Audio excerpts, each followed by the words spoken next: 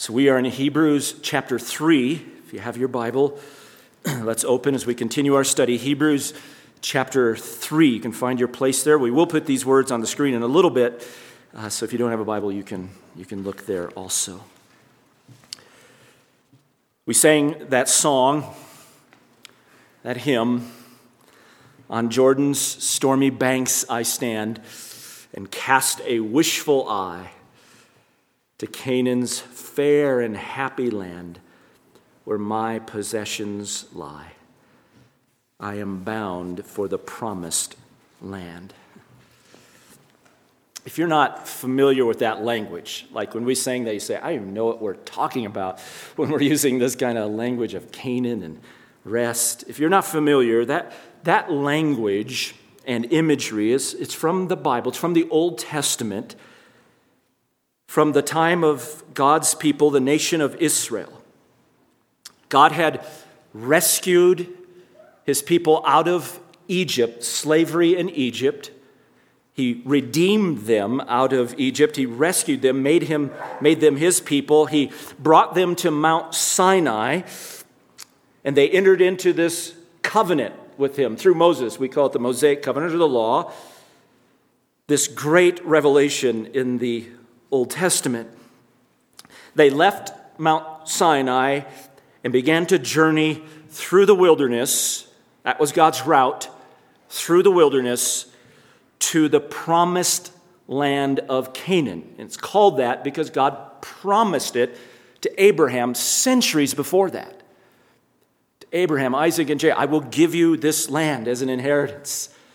And they have that promise, and they're heading toward the promised land. That's God's gift, his blessing, where he will dwell with them. And in order to get into the promised land, they must cross the Jordan River. It's like they crossed out of the Red Sea. They have to cross the Jordan River to enter. So that's the language, on Jordan's stormy banks. And they are stormy banks. The wilderness is trial. It's hard. It's testing. So we're on stormy banks, gazing, looking to the promised land. So the hymn writer is applying that imagery and that reality of God's people in the Old Testament. He's applying it to us as Christians.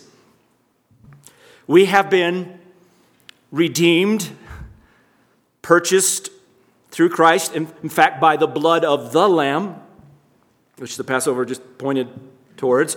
We've entered into a new covenant in Christ, and we are now, if you understand this perspective, we are now, as a church, we're in the wilderness. We're in the wilderness period, bound for the promised land. And the promised land becomes a type of the eternal kingdom, the heavenly Jerusalem, God's ultimate rest. That's what that hymn refers to. And I mention that because that is precisely the perspective of the author of Hebrews. It's exactly his perspective, especially in the opening section, Hebrews chapter 1 through chapter 4. Hebrews 1:1 through 4:13 is really the big section, and he has this perspective in mind.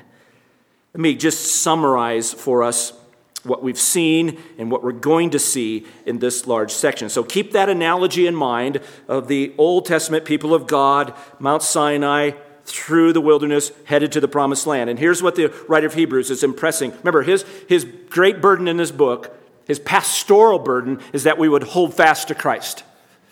In this wilderness time of trial and testing, we would hold fast to Christ. And so he begins the book, first two chapters, the God who spoke at Mount Sinai in the Old Testament, and he spoke by angels and through Moses, has now spoken definitively in his Son. So that revelation back there is eclipsed. In fact, it's fulfilled by this greater revelation in not through angels, but through his Son. He has given his Son. His Son is the revelation. And so he's emphasizing the superiority of the Son, Jesus, as the final climactic revelation that he has brought. This word of salvation, and his exhortation, pay attention, Don't neglect it. And he compares it back to that Sinai revelation, beginning of chapter 2. And he says, if that word back there, people didn't escape, if they set it aside, how shall we escape if we neglect this greater revelation now that's in the Son? So that's his analogy. He's drawing out this analogy between Sinai and what has come in Jesus. And he's showing the superiority of Jesus as the Son in bringing it. Now, having shown the superiority of Christ and the revelation he brings and how he comes to be exalted. He's the exalted Son, and he comes to that through his incarnation and his sufferings. He comes to be our high priest. He's shown that. Now he's going to pick up that great work of Jesus, high priest, a little bit later. But now he's continuing on, and he comes to his main application. And here it is. So here's the second bullet, and this is what we begin to see this morning. Avoid the unbelief of God's people after Sinai, when they're in the wilderness, who failed to enter his rest. Canaan. Hold fast to Christ. So that's the application in this first section. That's where he's going. That's what we'll begin to see this morning. So he's extending this imagery from Sinai. We've received this final word. Now, what happened after Sinai? Do you remember? The first stage of that wilderness journey ended in complete disaster. The entire generation fell in unbelief under God's judgment. They didn't enter the promised land. And his main takeaway is very simply, don't follow their example. You people of God today, don't follow their example. That's what he's getting at here. So he's transitioning now to this application, and it's a warning. And we're going to start here this extended warning passage here in chapter 3 and 4. And we're going to see several of these type of warning passages in the book of Hebrews. And as he warns us, he is urging us to persevere in the faith. Hold fast. That key word, hold fast to Christ. That is, keep your eye fixed on Jesus. Keep your eye fixed on Canaan's fair and happy land. Don't turn back to Egypt, to that slavery. So that's what he's showing us here, or exhorting us to. So look at chapter 3, verse 6 is where we left off, as he's transitioning now to this great application in these two chapters. He shows us the superiority of Jesus to Moses. We saw that last week. Moses, the great mediator of that old revelation, prior revelation. How much greater is the Son now? So he's shown us that, and then he gets to it. Look at verse 6. Christ was faithful as a son over his house, his household, over God's house. And then he says it. Whose house we are. We are the household of God in Christ. If we hold fast. There's that word. If we hold fast our confidence, that is our boasting, our confidence in Christ and drawing near to God through Christ. If we hold fast our confidence and the boast of our hope, our inheritance, if we're holding fast. But you hear it, don't you? In that if the necessity of perseverance, persevering in faith, continuing to hold fast. So that transitions him now into this extended warning. So let me read the rest of chapter 3. We won't get that far, but let me read it so you hear all of it here in this warning. So you can follow on the screen or just in your Bible. He continues on. Having said, if we hold fast the confidence and the boast of our hope, therefore, just as the Holy Spirit says, today if you hear his voice, do not harden your hearts as in the rebellion, as in the day of trial or testing in the wilderness, where your fathers tried me by testing me and saw my works for 40 years. Therefore I was angry with this generation, and I said, they always go astray in their heart, and they did not know my ways. As I swore in my wrath, they shall not enter my rest. Take care, brothers and sisters, lest there should be in any one of you an evil, unbelieving heart and falling away from the living God. But encourage one another day after day, as long as it's still called today, lest any one of you be hardened by the deceitfulness of sin. For we have become partakers of Christ if we hold fast, there it is again, if we hold fast the beginning of our assurance firm until the end. While it is said, today, if you hear his voice, do not harden your hearts as when they provoked, or as in the rebellion. For who rebelled when they heard? Indeed, did not all those who came out of Egypt led by Moses? And with whom was he angry for 40 years? Was it not with those who sinned, whose bodies fell in the wilderness? And to whom did he swear that they should not enter his rest, but to those who were disobedient? And so we see that they were not able to enter because of unbelief. The danger of unbelief. That's the heading. That's what he's highlighting here. You can tell it by the ending there, verse 19. Why ultimately didn't they enter? Because of unbelief. Their hard-hearted response. So this is our author now, his warning and his exhortation. Don't imitate this generation of God's people who rebelled in unbelief. And how strong this warning is, how powerful that example is. He reminds us with that series of questions at the end, beginning verse 16 there. Who were they? Who were they that fell? He says, indeed, did not all those who came out of Egypt led by Moses, all of those that God redeemed, who walked through the Red Sea on dry land, who were fed manna, who drank water from the rock, all of those died in the wilderness in unbelief. Do you hear the power of that example? And he's just exhorting us, be watchful, beware. Don't imitate that. And as he warns, again, it's a call to persevere. It's a call to hold fast. You see it again, verse 14? It's like he said in verse 6, here it is again, for we have become partakers of Christ, if we hold fast the beginning of our assurance firm until the end. The need for perseverance until the end. That's what he's stressing here. All through this letter, he's going to stress it. As I said, these readers are in danger for various reasons of turning back, falling away. No, hold fast until the end. The need for perseverance in faith, holding to Christ until the end. Now, it's my opinion, maybe, my observation, that in the church today, the necessity of perseverance is seldom, if ever, discussed. Not often.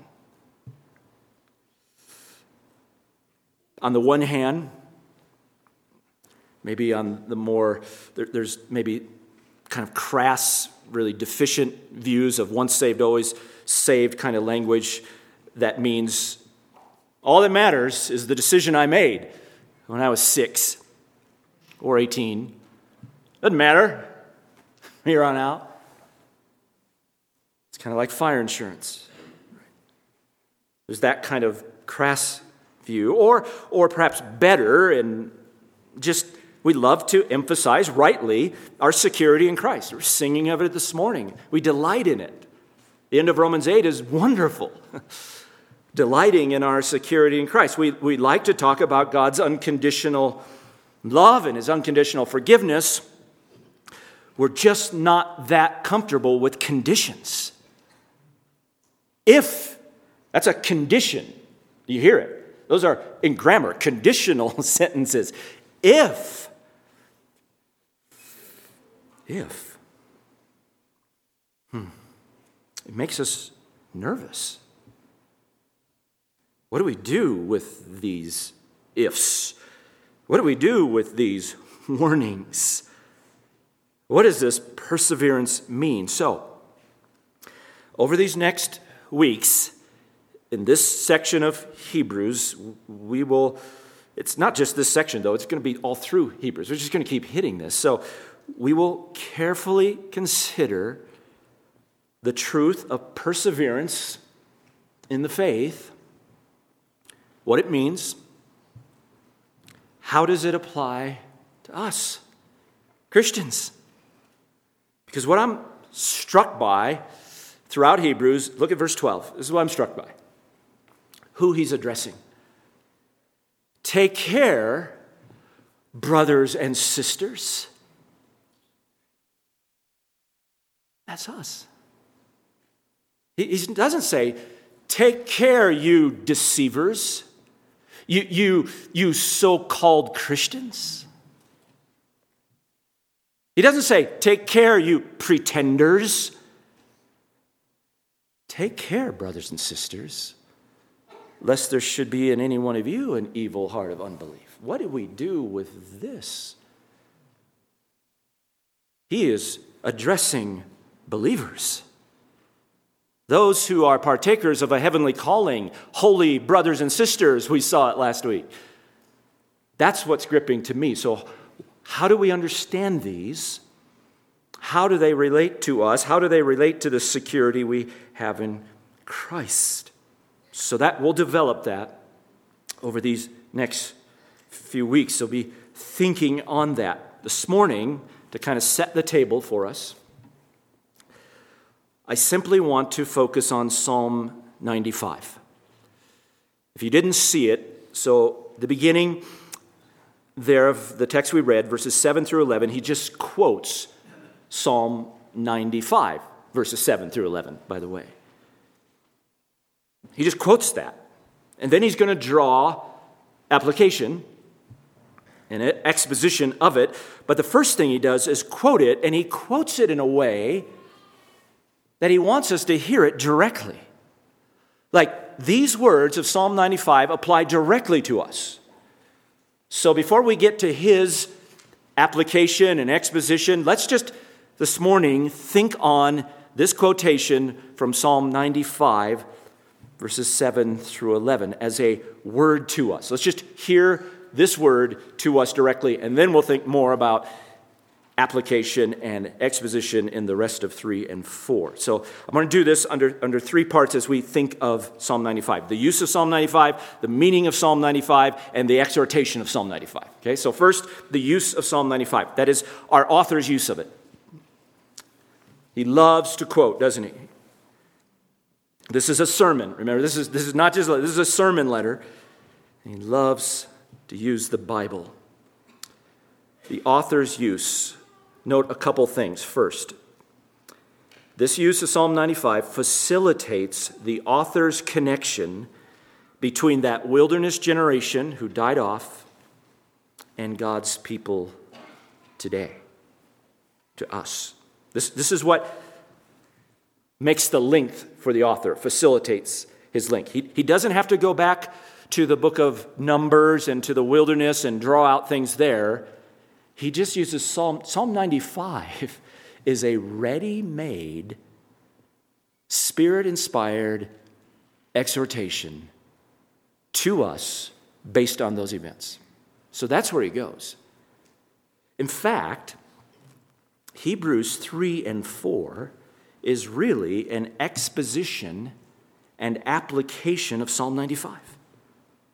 Remember I said this letter is not like any other letter in the New Testament. It's a sermon.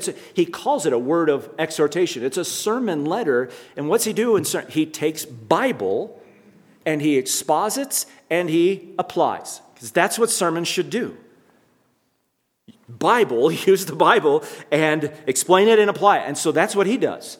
And so we are in for a real treat here because he's going to take Psalm 95 and he's going to open it to us and show it to us. So that's first, his use. What is Psalm 95? Let me just give you a word about what this psalm is.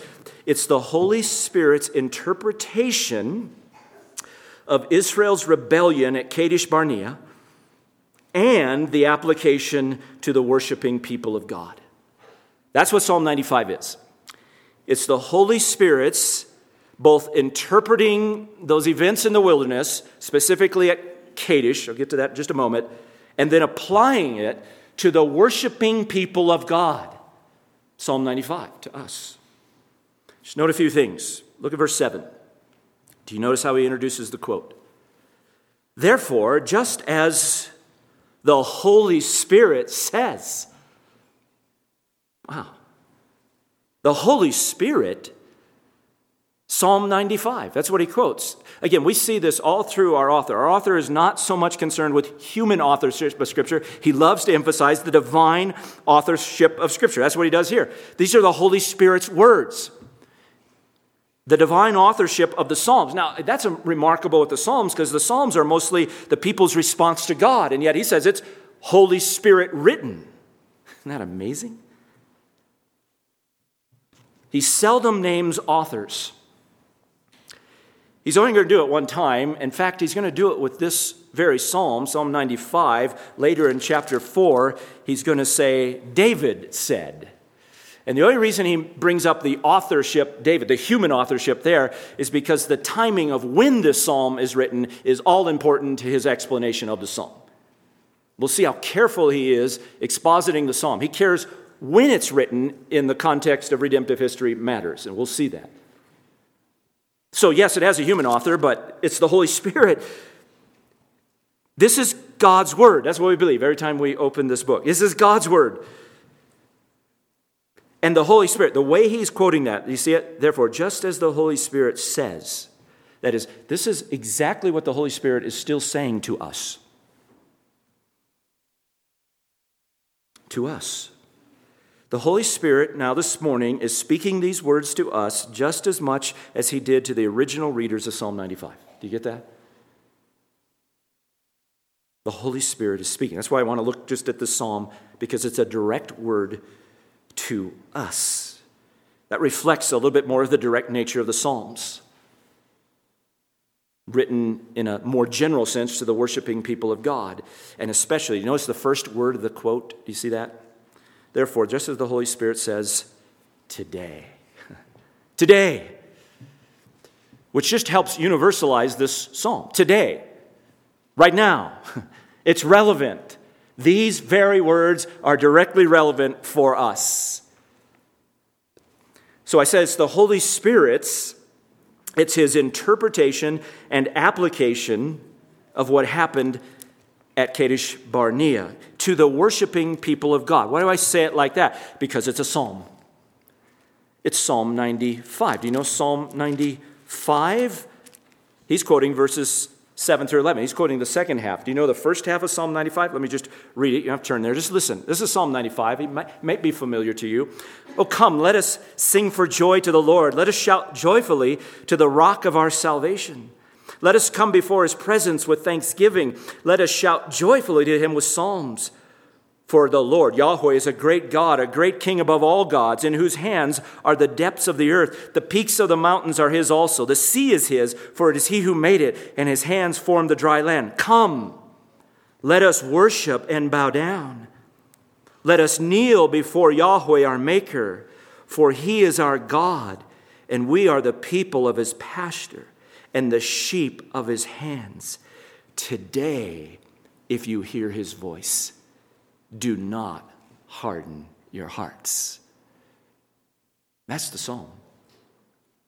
It's to the worshiping people of God. This call to worship, as many of the psalms are, especially this portion of the psalms, this call to sing, and then it concludes with a prophetic warning.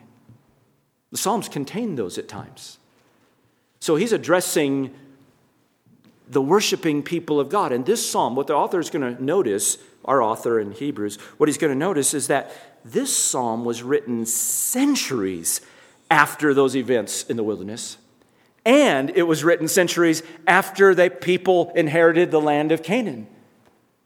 And here is the Holy Spirit still saying to the gathered worship, as he's calling the people to worship, gathered worship, he's still saying, today if you hear his voice, don't harden your hearts.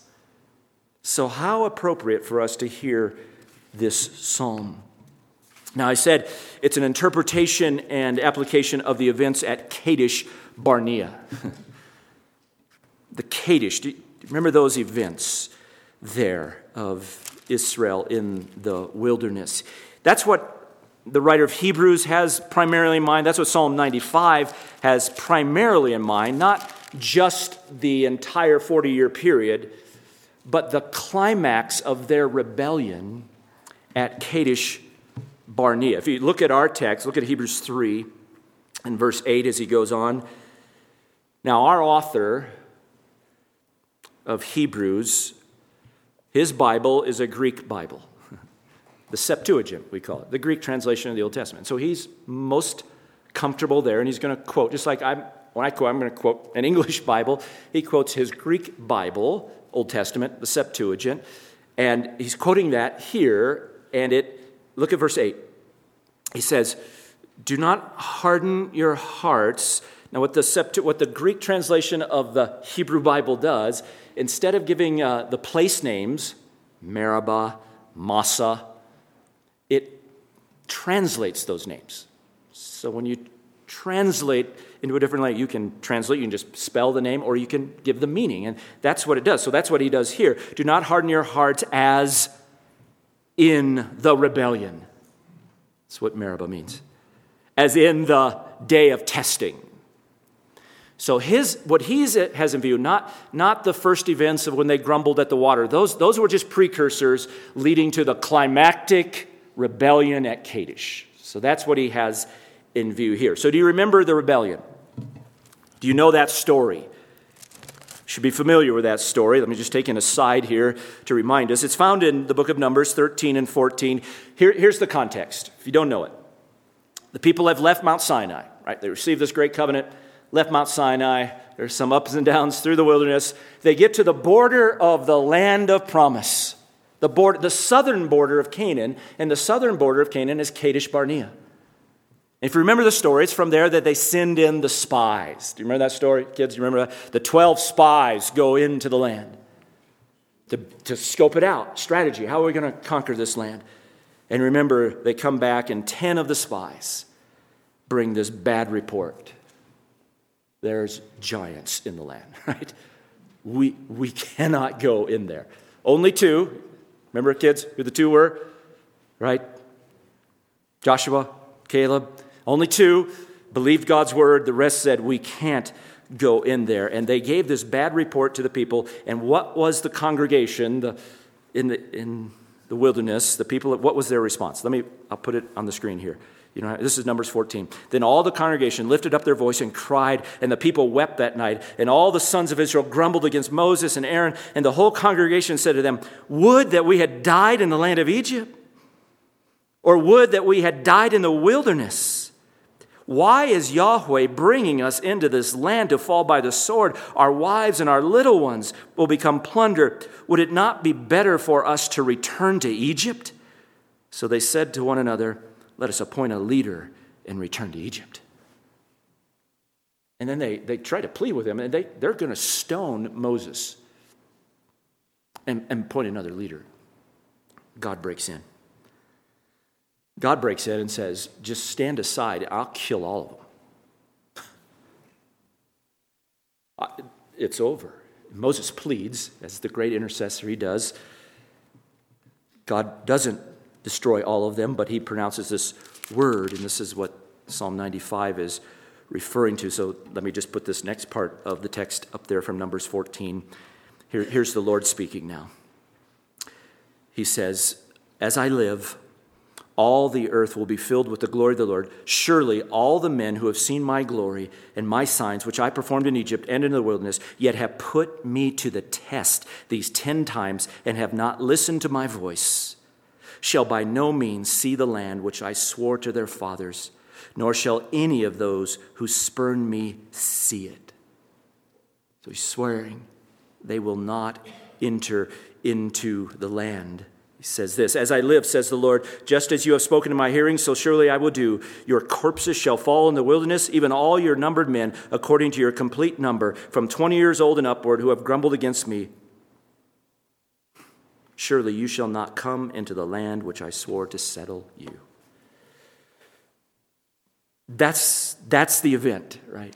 So let's go back to Hebrews 3 and Psalm 95, the quote. That's what he's referring to. Psalm 95 is referring to, that our author is quoting. So let's pick up now, secondly, the meaning of Psalm 95.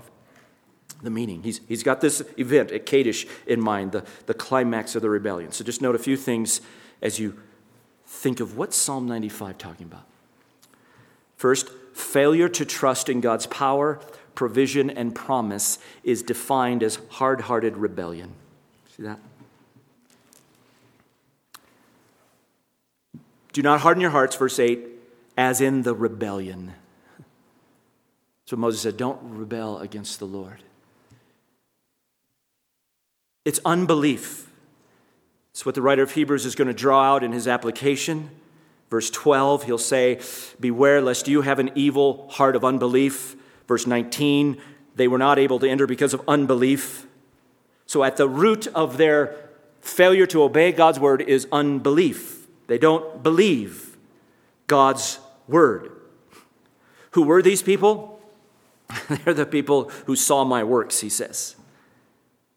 Again, as I said, this is the generation that saw the 10 plagues. This is the generation that walked through the Red Sea on dry ground and watched Pharaoh's army be destroyed. This is the generation that received water from the rock and manna from heaven. And they get here and they say, God can't do that. God's not good. He brought us out here to die. Oh, how much better is Egypt? That's unbelief. They reject God and his promise. So understand what's going on in that event at Kadesh. It's not a momentary lapse of courage. It's a climax of their hard-hearted unbelief that's exposed now in that day of testing. They denied his goodness. They denied his power. They denied his promise. This is the whole point of your journey, is the promised land. And they're saying, we'll die in that land. So he calls it the day of rebellion and the day of testing. And the testing here is they're testing God. Remember, we read it in Numbers 14. They put me to the test. They did not believe that he was reliable, that God was reliable, that God was true to his word. They didn't believe he was able. And out of unbelief, they demand that he prove himself again. That's putting the Lord to the test. This is unbelief. We saw a New Testament example in our reading this morning in Acts chapter 5. Did you notice that language? Why have you put the Holy Spirit, the Lord, to the test? Right? Unbelief. That's what's underneath it.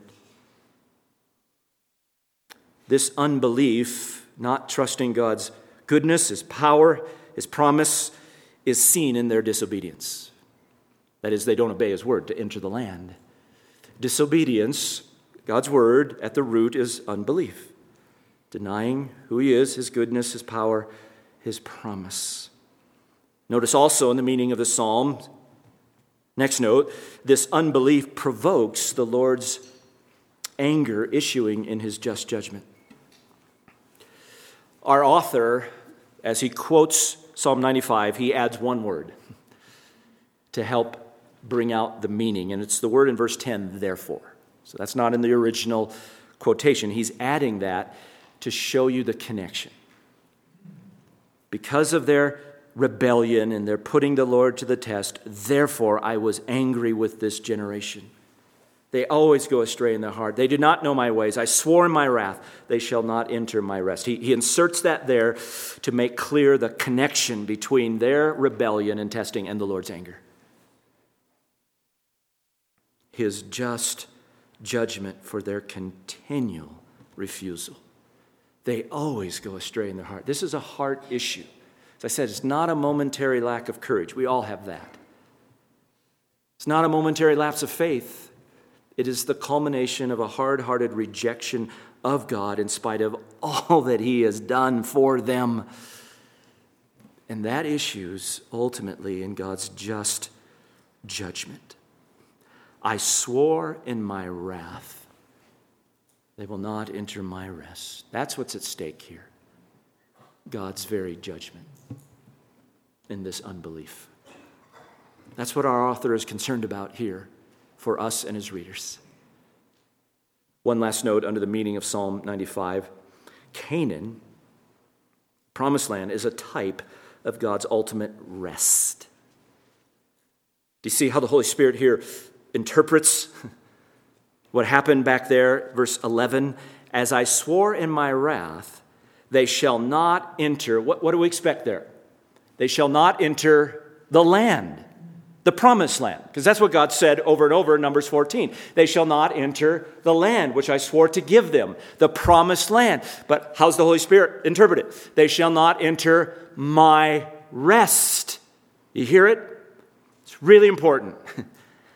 The promised land of Canaan becomes a type of this ultimate rest of God that will go all the way back to creation. And this theme. So that's really big. It's a type of this salvation rest.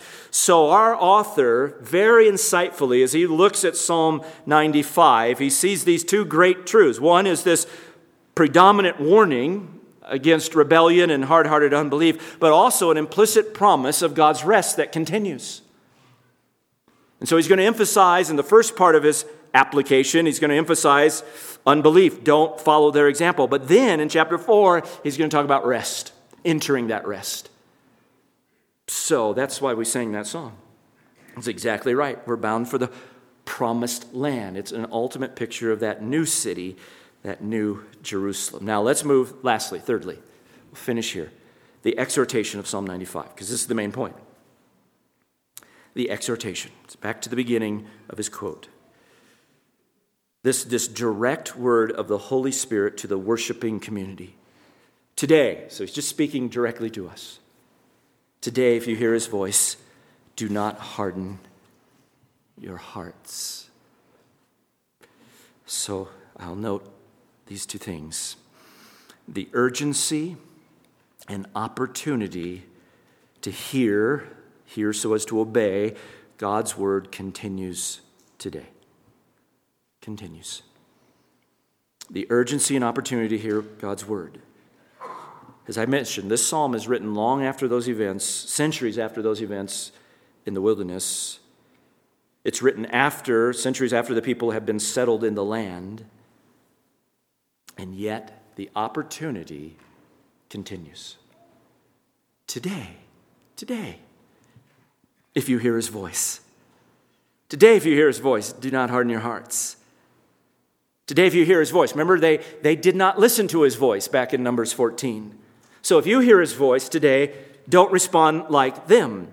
So this day is a day of continuing opportunity to hear his voice. And that's exactly how the author is going to apply this, as we'll see next time, as he gets, look at verse 13, just sneak down there, just preview here. Encourage one another day after day, as long as it's still called today. The opportunity is for today to hear his voice. So this opportunity continues, and with that today, there's a sense of urgency. That today means right now. Today, if you hear his voice, don't delay till tomorrow. Today is the day, if you hear his voice. So he says, today, if you hear his voice, do not harden your hearts. So there's a sense of danger here. Hearing his voice is the occasion for either a response tenderhearted in faith or a hardened unbelief. There's no neutrality. His voice, hearing his voice, occasions either belief, trust, or hard-hearted unbelief. So he says that. If today you hear his voice, do not harden your hearts like they did. That is, second note, do not respond with a heart of unbelief and disobedience. That's a hard heart. Don't respond with a heart of unbelief and disobedience. We all know, we don't have to explain what a hard heart is. Right? Unresponsive. It's insensitive. If it's hard, you can't make an impression on it. It's like wax, right? It's like wax. Once it's hardened, it doesn't receive an imprint anymore. That's what he's saying. The heart is hard. It doesn't make an impression. God's word doesn't anymore. What's he mean by that? Well, we have the example in Numbers 14. That's why he goes back to that example. If you want to see what a hard-hearted response to God's voice is, look at that example. They didn't respond in faith, in trust in God's power, in his provision for them, in his promises. That's what they failed. That's hard-hearted. And it's the culmination of many choices up to that point, of spurning God, of putting him to the test. Every time a trial comes, not trusting God, not believing his word, and it culminates in this hard-hearted rebellion. And it includes thinking that a life of slavery back in Egypt looks a lot better than God's word. Oh, the riches of Egypt. Oh, what we used to have in Egypt. Not that promised land where we'll die. That's a hard-hearted response. So, let me close.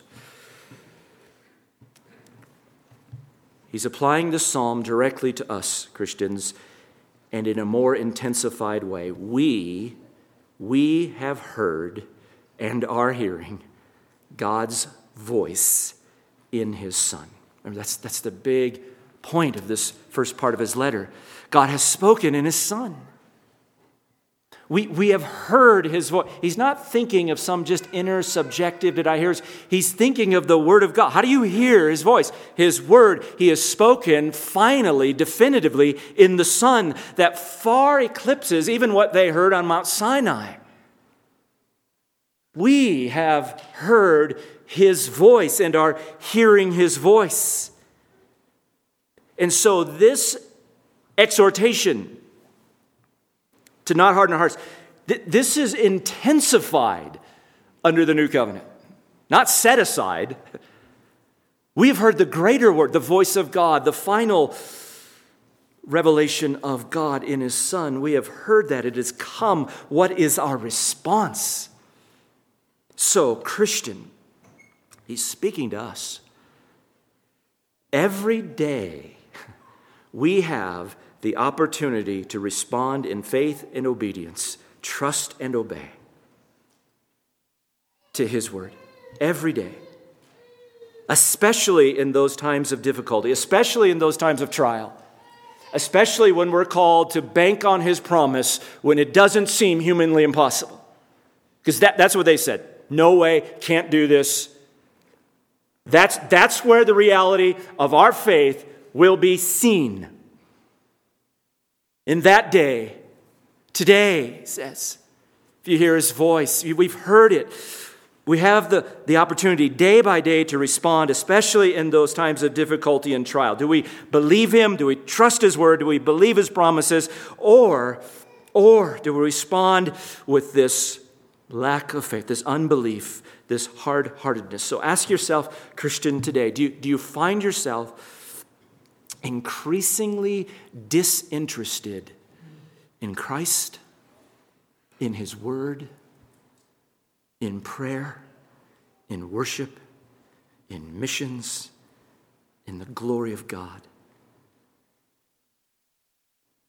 Do you find the pull back to Egypt stronger?